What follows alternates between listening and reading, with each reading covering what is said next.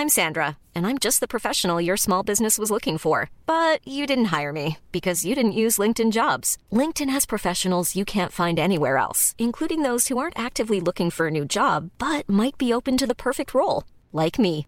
In a given month, over 70% of LinkedIn users don't visit other leading job sites. So if you're not looking on LinkedIn, you'll miss out on great candidates like Sandra. Start hiring professionals like a professional. Post your free job on linkedin.com/people today.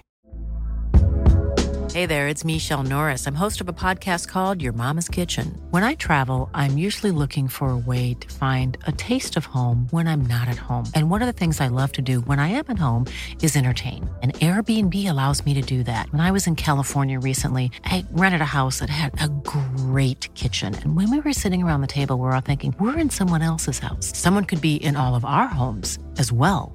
If you have a home, but you're not always at home, you have an Airbnb. Your home might be worth more than you think. Find out how much at airbnb.com/host. Down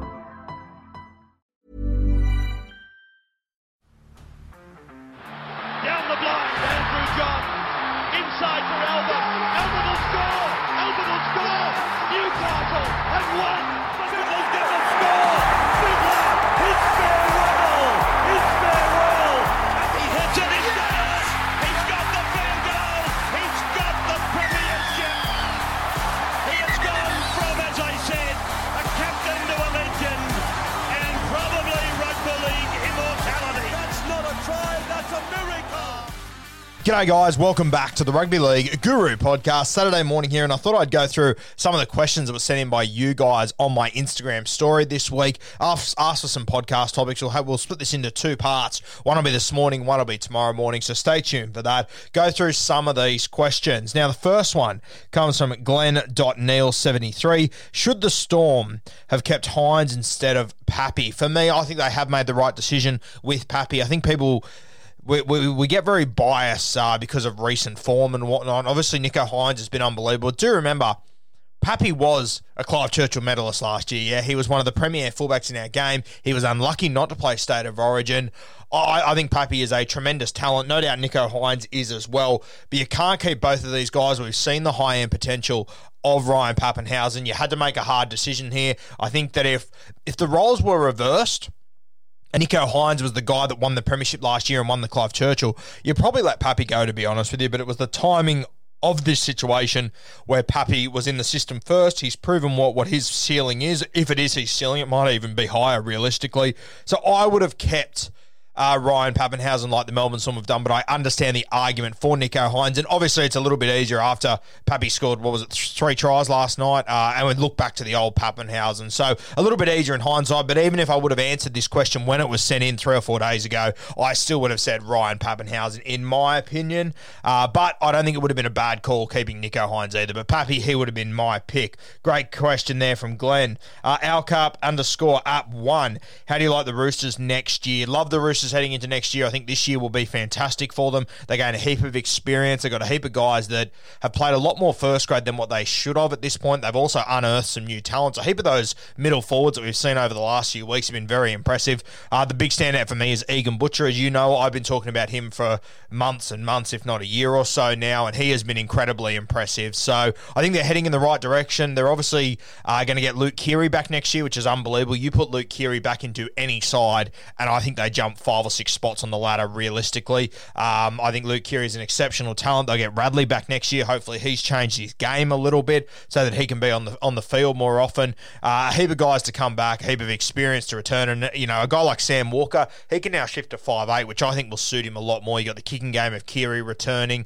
It's a really exciting time for the Sydney Roosters. They also get an entire preseason with the actual combinations that are going to be playing. This year it's just been try and survive every week, try and get your combos down pat as the week goes, whereas all the other teams that don't have the injury run of the Roosters, they've got what they learnt, what they practiced all preseason, all that time leading up to it that's being put in. You have a look at Sam Walker and Drew Hutchinson. Yes, they were doing reps in the preseason, but they weren't doing the sort of reps that is expected of guys that are going to be first-grade halfbacks and 5'8" for the entire season. They've still managed to finish 5th or 4th, whatever it might be. An incredible effort, and I think they're going to be a serious problem for a lot of teams next year. The beauty of it as well is that they have got Trent Robinson. Coaching matters more than ever right now in rugby league for me. They've got one of the premier guys, and there's no doubt about it, he'll be really looking forward to next year, especially getting Luke Keary back. It's a name I keep coming back to. Very, very exciting times. I think also as well, obviously James Tedesco, he's sort of lost that mantle this year as the best fullback in our game. Turbo's taken that. Teddy's been unbelievable in a side that is missing a heap of talent. Next year when he gets his full squad back, I have no doubt Teddy will be really excited to take that challenge on, and with a few more pieces around him, it could be anything, namely Luke Keary. So very exciting for the Sydney Roosters. I think they'll do very well next year, mate. Hey, this one is from D. Janik 90, Mount Rushmore of grand final matches. Grand final matches, okay. So obviously you've got to have 1989 in there. That grand final was unbelievable. That's the first one I would have on my Mount Rushmore. The other one that I'll probably always remember that I think is pretty underrated as far as grand finals go, and obviously it was a blowout in the second half, then it came closer. I think that 2001 grand final, that was an unreal game as well. I always really liked that one. I'm not sure if it's making the Mount Rushmore. I'm just throwing a few out here. I also think back to probably that 2004 grand final. Whilst it wasn't the best game, it was just the narrative that led up to the 2004 grand final. It was unbelievable. The Sydney Roosters and the Canterbury Bulldogs, we've been waiting for that grand final for 2 years. That was an unreal one. So many little individual matchups in that game that were massive. That one will be up there for me, but the quality of that game probably wasn't as high as what the narrative was realistically. So a tough one there. I think back to like the 1991 grand final as well, when the Panthers came back after losing in 1990, knocking over the Canberra Raiders. That one was unreal. You'd have to have 1997, the Manly Seagulls taking on the Newcastle Knights. So I think I'd have 97 and 89. Those two would have to be there. You would have to have 2015, the Cowboys taking on the Broncos. So that's 3 spots taken up with 1 spot left. That last spot is going to be really tough unless there's one that I'm really missing out on. I'm sort of looking back through recent memory. Obviously, you got 2005, the West Tigers. That was an unreal one. 06, Brisbane. 07, 08, Melbourne, Manly. 09, you got Parramatta and the Melbourne Storm. 2010, Dragons, wasn't really much of a game. 2011 wasn't really much of a game either. 2012 against Canterbury, decent game. 13 was a good game, to be honest with you. That Roosters versus Manly game, I really enjoyed that one. Manly went in with the lead at halftime. The Roosters just clicked into gear. I think that one would have to be up there. 2014, as far as the narrative goes with South Sydney, be right up there. 15, we've already got that one in. 16, I reckon that game, the Melbourne Storm and the Cronulla Sharks, that grand final was unreal. I thought that was a brilliant game of football, real tough. Sort of wasn't the exciting brand of footy that a lot of people know and love, but for me, being a real traditionalist of the game, I thought that one was unreal.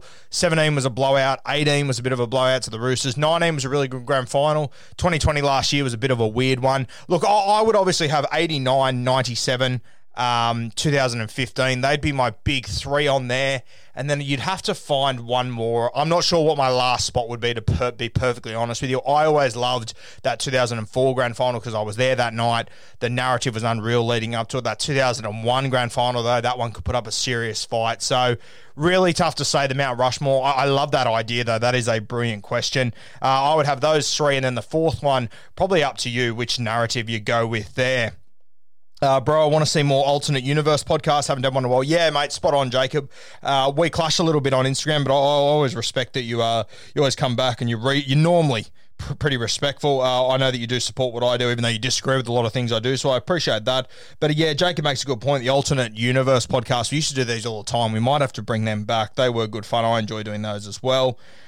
GM Askick, Heathero, I assume that's Jason. I assume that's Hetherington from Canterbury. Placed on report 8 times with 0 charges this season. Can he ever shake his rep? Probably not. And I think it's just the reality of a guy like Hetherington, guys like Jared Rea-Hargreaves, Victor Radley. The list goes on. There's been a lot of guys over the history of rugby league. I think Adrian Morley. I think who else? Probably like a guy like Mick Crocker. These sort of fellas that.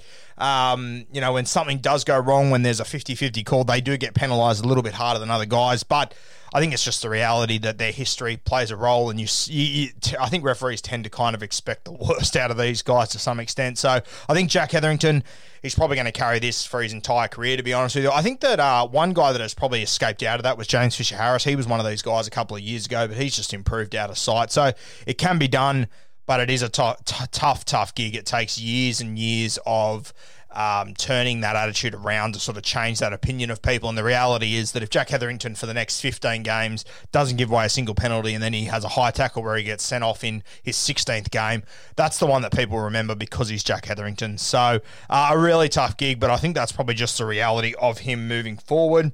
One from Stuart Gray. Do you see head protection becoming mandatory in our game? Probably one for the NRL physio, not for me. I wouldn't be surprised if it does eventually, but I've sort of gathered that it doesn't make a massive difference. It helps, but I think as far as concussions goes, it doesn't really improve it out of sight. But once again, I'm not the person to ask about that. You should be going to the NRL physio to ask that question, Stuart, but I like the way that you're thinking there. Thoughts on Kevin Walters getting 12-month extension? Yeah, I don't mind it, mate. I've heard a lot of positive and negative things about Kevin Walters, but I'm not inside that room, so it's really hard to get a read on what's going on up there. I think the last few weeks for Brisbane have been incredibly impressive. I'm tipping them to have an upset victory this week to send off Alex Glenn and Anthony Milford. I don't mind Kevin Walters staying there. I think it'd be just anarchy if they did sack him. I think it would just cause trouble at the Brisbane system. But when you hire a coach, you know how it's going to end eventually. It might be in 6 months, it might be in 2 years, it might be in 10 years, it might be in 15 years. You don't know, but you are going to have a divorce at some point. The vast majority of them are pretty messy. So interesting with Kevin Walters. I think they're going to give him as much time as they possibly can. He has got new troops arriving there next year that he has obviously recruited. So I think he should be given the opportunity to see what he can produce with those guys. You've obviously got Adam Reynolds arriving, Kurt Capel arriving, but you've also got like a Katoni Staggs back, which personally I think is going to be massive. You get a Pat Carrigan back as well, which is going to be huge. So as much as they've only signed a halfback and a second row, they also get back a middle forward. They also get back a strike player out in the backs as well. So interesting times for Brisbane. I am happy to see Kevin Walters get another 12 months, though, no doubt about it. From the Sunshine Coast Falcons Weekly, great page if you find the Sunshine Coast Falcons, and you probably should be because they're the feeder team to the Melbourne Storm. So a number of guys to follow through that system. Reserve grade talents to watch. Now, look, I normally pride myself on watching reserve grade games and being able to pick out little guys here and there. Egan Butcher's been one, Harry Grant's, these sort of guys. And this is where I sort of get my advantage in a lot of my draft competitions because I know about the guys coming through. Lockie Elias makes his debut later tonight, which is really exciting. He's another one I'm high on, same as Blake Taff. But look, there hasn't been any games on in New South Wales this year, and there wasn't many last year, so it's sort of a bit of a black hole at the moment in the market. To be honest with you, mate, you'd probably know better than me in the Queensland Cup because you would watch all those games and whatnot. I know there are a few talents up there, but I haven't seen as much of the Queensland Cup as what I would have liked this year, just with everything going on. So I'm really looking forward to next year once Cup footy and everything gets back to usual and we can keep an eye on that. One guy I do like who's coming through the Rooster system, his name is Ronald Volkman. He's a 5'8" halfback. I've been watching him for a couple of years. I really do like him. The other kid that I like, and they actually played in the same team at Waverley College, so I saw them both at the same time, is the front rower coming off the bench for the South Sydney Rabbitohs, Davey Moali. I think he's got a big future as well. So a couple of guys to look at there, but looking forward to when we get back to regular rugby league and regular cup footy so I can keep a closer eye on these guys. What have we got? What position club do you see Nicho Hynes playing the majority of his career? Look, I spoke to Chris Flannery the other day, who is the CEO up there at the Sunshine Coast Falcons, and he said that he definitely thinks he's a 5'8". So I would have said fullback, but he reckons 5'8". So, and Cronulla, they've seemingly signed him to play 5'8". So I would say he plays out the vast majority of his career at 5'8".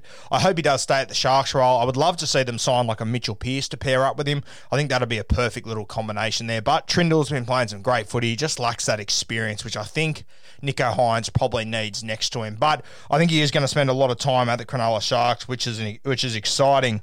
Okay, Ash Peterson, 85. Todd Payton under pressure. Are Cowboys ruthless or... Hey, I'm Ryan Reynolds. Recently, I asked Mint Mobile's legal team if big wireless companies are allowed to raise prices due to inflation. They said yes. And then when I asked if raising prices technically violates those onerous two-year contracts, they said, "What the f*** are you talking about, you insane Hollywood ass f- So to recap, we're cutting the price of Mint Unlimited from $30 a month to just $15 a month. Give it a try at mintmobile.com/switch. $45 up front for 3 months plus taxes and fees. Promo rate for new customers for limited time. Unlimited more than 40 gigabytes per month. Slows full terms at mintmobile.com. Is an inexcusable season. Yeah, I think TP, big Rodney Payton up there, has to be under a little bit of pressure. I'm not really sure what he's doing with his side there. You've obviously got Chad Townsend walking in this year. Tom Dearden has arrived. He hasn't been overly successful. He won his first game in, I think, 11 at the Cowboys. Val Holmes is playing centre now. Hammer is playing fullback. Taumalolo is floating between front row and 13. I wish they'd just make him a front row and run with Dunn or Cotter at 13. I've spoken about this a few times. But yeah, I think Todd Payton is definitely under a bit of pressure. And if they don't turn it around next year, it's going to be a very interesting place to be, North Queensland. Roosters' chances for 2021 and in general for top-performing teams. Ryland Tomo, 15. Yeah, mate, I don't think the Roosters can win the comp, but I think they'll definitely be competitive, mate. As for the other sides, I've got the Melbourne Storm and the Manly Seagulls in the grand final, but I think it'll be Manly or Penrith to take on Melbourne in the grand final. I think they will be there. Way too early, top 10 Supercoach draft picks for 2022. Good God. Zach_Hay, great question.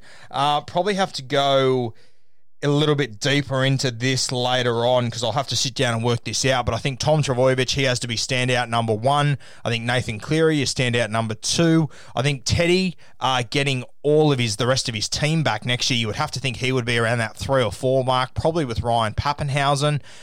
For me, Cody Walker, he was in my top 6 last year. I think he drops back a little bit. I'm a little bit worried about him without Adam Reynolds. Latrell Mitchell, I'm not as high as him as a lot of my mates are, but he's obviously going to take the goal kicking for South Sydney. I'm worried about him without Adam Reynolds as well, but he has just got that high-end potential plus the goal kicking. That will definitely help his cause. You look at a guy like David Fafita, he'll probably still be in the top 10 somewhere just for his ceiling. He's probably at the back end of the pack, though, realistically. Nicho Hynes will be the interesting guy next year. I probably wouldn't be going too early on Nicho Hynes, obviously leaving Melbourne.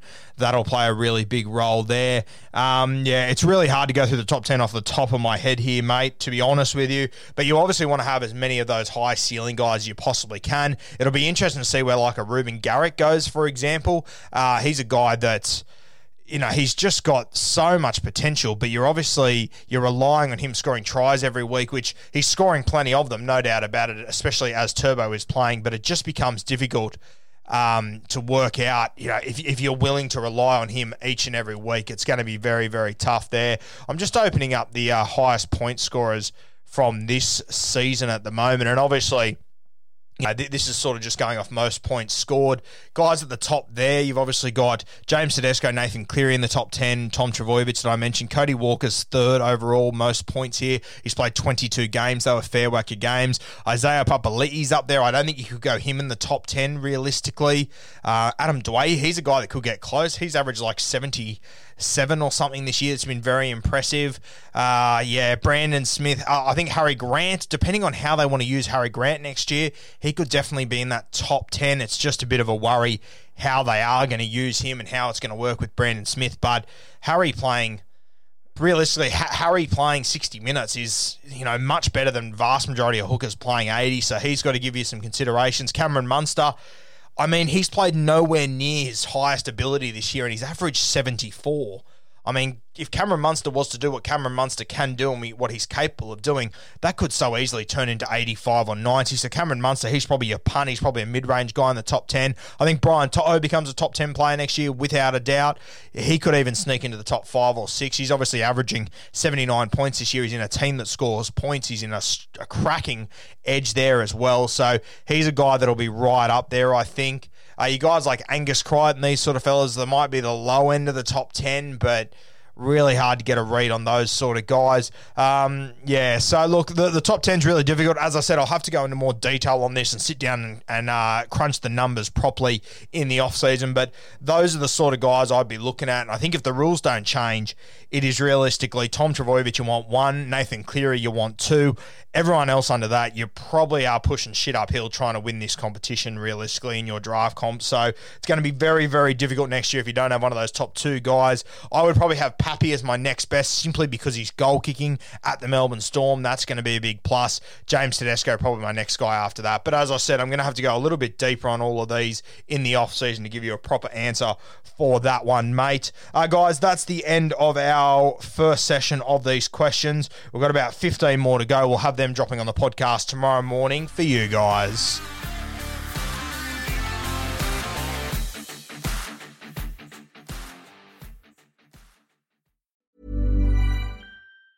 Mom deserves the best, and there's no better place to shop for Mother's Day than Whole Foods Market. They're your destination for unbeatable savings, from premium gifts to show-stopping flowers and irresistible desserts. Start by saving 33% with Prime on all body care and candles. Then get a 15-stem bunch of tulips for just $9.99 each with Prime. Round out Mom's menu with festive rosé, irresistible berry chantilly cake, and more special treats. Come celebrate Mother's Day at Whole Foods Market. Hi, I'm Daniel, founder of Pretty Litter. Cats and cat owners deserve better than any old-fashioned litter. That's why I teamed up with scientists and veterinarians to create Pretty Litter. Its innovative crystal formula has superior odor control and weighs up to 80% less than clay litter. Pretty Litter even monitors health by changing colors to help detect early signs of potential illness. It's the world's smartest kitty litter. Go to prettylitter.com and use code ACAST for 20% off your first order and a free cat toy. Terms and conditions apply. See site for details.